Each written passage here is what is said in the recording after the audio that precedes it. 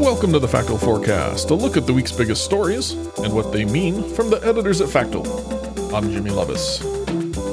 Today is October 7th, and in this week's forecast, we've got high-level security talks between the US and Mexico, an extraordinary G20 meeting on Afghanistan, a summit with the European Union and Ukraine, a partial reopening of Indonesia's tourist island of Bali, and an update on the Pandora Papers. You can read about all these stories and more in our weekly newsletter, which you can find a link to in the show notes. Mexican and U.S. officials are set to hold security talks in Mexico City on Friday.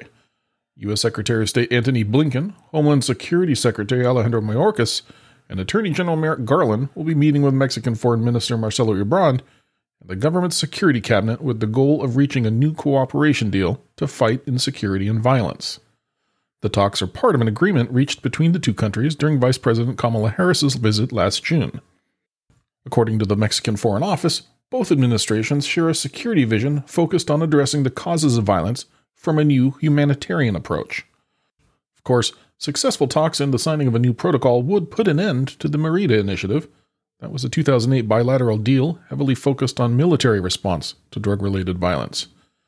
That initiative's efficiency has been questioned recently due to the sharp increase in illicit drug use in both countries, the escalation of violence, and arms trafficking. Mexico's foreign minister recently said that officials are in the advanced stages of finalizing an agreement, which is expected to be signed at the end of the talks. Leaders from the world's 20 largest economies will hold a virtual summit on Tuesday. They'll be discussing the ongoing crisis in Afghanistan after Italy, which chairs the G20, pressed for it. The session will focus on the ongoing humanitarian and economic crisis in the country that has worsened since the Taliban seized power. As you recall, Taliban forces advanced through Afghanistan and moved into Kabul in July, then took over the Afghan government as its head, President Ashraf Ghani, fled the country. The handover or seizure of power saw a great deal of uncertainty in one of the world's poorest countries, with an airlift from Kabul airport moving more than 100,000 civilians before it was halted. Western powers have called on the new Taliban government to permit Afghan citizens to leave the country, a scenario that may be close given the Taliban-controlled Interior Ministry has begun issuing passports. Now, humanitarian issues are likely to top the agenda, with the Taliban's track record on human rights violations, involvement with terrorist organizations, and oppression of women expected to be key points. Of course, despite the change in government, Afghanistan remains cash-strapped, and the United States rolled back some sanctions in an effort to get humanitarian aid into the country. Still, economic barriers have led to a crisis in legitimate exports, such as fruit and vegetables, with crops rotting because they cannot be sold outside the country. Finally, the G20 powers, joined by Qatar, will likely be looking for public and private assurances by the Taliban on numerous issues as an act of good faith, before relations can be normalized. European Union diplomats will hold a summit with Ukraine on Tuesday to discuss a host of issues between the bloc and Kiev. The summit comes in the midst of significant turmoil in European energy markets, of which Ukraine has long been a prominent player. That's due to its strategic location as a transit hub for Russian hydrocarbon exports to the continent.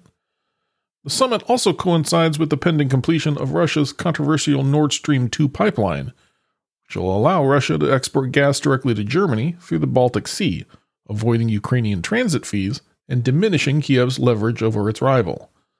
Nord Stream 2 has put Ukraine at odds with some EU countries, with Kiev adamantly opposed to the pipeline. Along with energy, EU and Ukrainian officials will also likely address the conflict in the Donbas region, which continues to grind on with no end in sight after over 7 years of fighting. The two parties are expected to address Russia's decision not to renew the OSCE observer mission's mandate to patrol checkpoints along the line of contact. Indonesia's tourist island of Bali will reopen to some countries on Thursday, after more than a year of tough restrictions due to the coronavirus pandemic.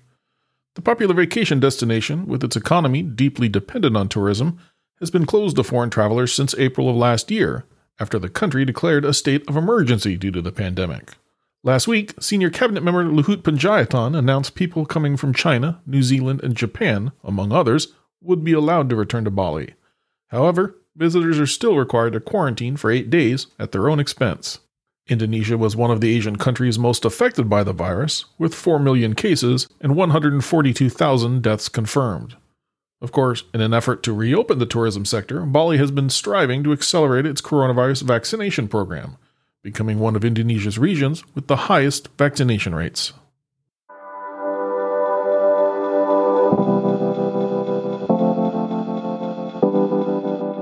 Our last item for this forecast is on a huge leak of documents that's been dubbed the Pandora Papers. For more on that, I recently spoke with Factl Senior Editor Sophie Perrier. Hi, Sophie. Hey, Jimmy. All right, first, could you maybe start off by just explaining what this document leak is all about? And how big is it? Sure. So the Pandora Papers are a trove of 11.9 million documents, which were made public over last weekend. They reveal how a network of offshore shell companies and trusts in tax havens are being used by the rich and famous to conceal wealth and, in some cases, avoid tax. Now, the documents were obtained by the International Consortium of Journalists and reviewed by 650 reporters from organizations such as The Guardian, the BBC, and the Washington Post in the largest global investigation of its kind. Fair to say these leaks are similar, or at least similar in a way, to the Panama Papers back in 2016? Yeah, the subject matter is similar, but this leak is on a much larger scale. So the Panama Papers involve just one source, the Panamanian offshore law firm and corporate service provider Mossack Fonseca. But the Pandora Papers draw on leaked records from 14 offshore services firms located around the world. You know, a lot of the headlines we're seeing on these leaked papers have pointed at some pretty questionable activities by a lot of influential people. What are some of the big ones that have stood out to you?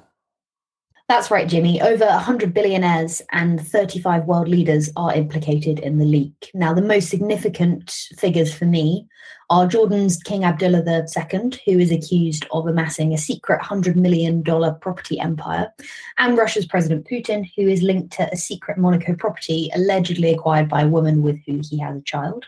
Both those leaders and many other leaders named in the leak have denied any wrongdoing. The Czech Prime Minister, who's also implicated, said the leak was designed to influence the results of Friday's election. And Kenya's President Uhuru Kenyatta is also implicated as a result of some family money. And former UK Prime Minister Tony Blair is accused of having evaded a type of land tax called stamp duty when he purchased a London property as well. You know, with such a vast number of records and a huge number of reports on this, I'm sure we'll be learning more and more about this in the weeks ahead. But what do you think folks should be watching for now? Well, governments around the world have pledged to investigate the Pandora Papers, particularly the UK, after it was revealed that the Queen's Crown Estate paid £67 million, that's the equivalent of $91 million, to the Azerbaijani President Aliyev for a property in London. The leak is also quite likely to raise questions for President Biden, as the US state of South Dakota is named as a leading tax haven. Now, that comes after Biden has pledged to bring greater transparency to the global financial system. And anti-corruption organization Transparency International said the leak brings home the need to rein in the lawless offshore industry. So expect to see more of that sort of rhetoric as further details come out about this leak.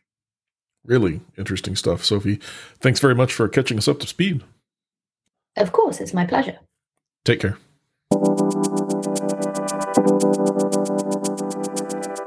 Today's episode was produced with work from Factl editors Irene Veora, David Wiley, Alex Moore, and Jess Fino. Our interview featured editor Sophie Perrier, and our music comes courtesy of Andrew Gosby. Until next time, thanks for listening to the Factl Forecast. We publish our forward-looking podcast each Thursday to help you get a jump start on the week ahead. You can, of course, subscribe for free, and if you have feedback, suggestions, or events we've missed, drop us a note by emailing hello@factl.com.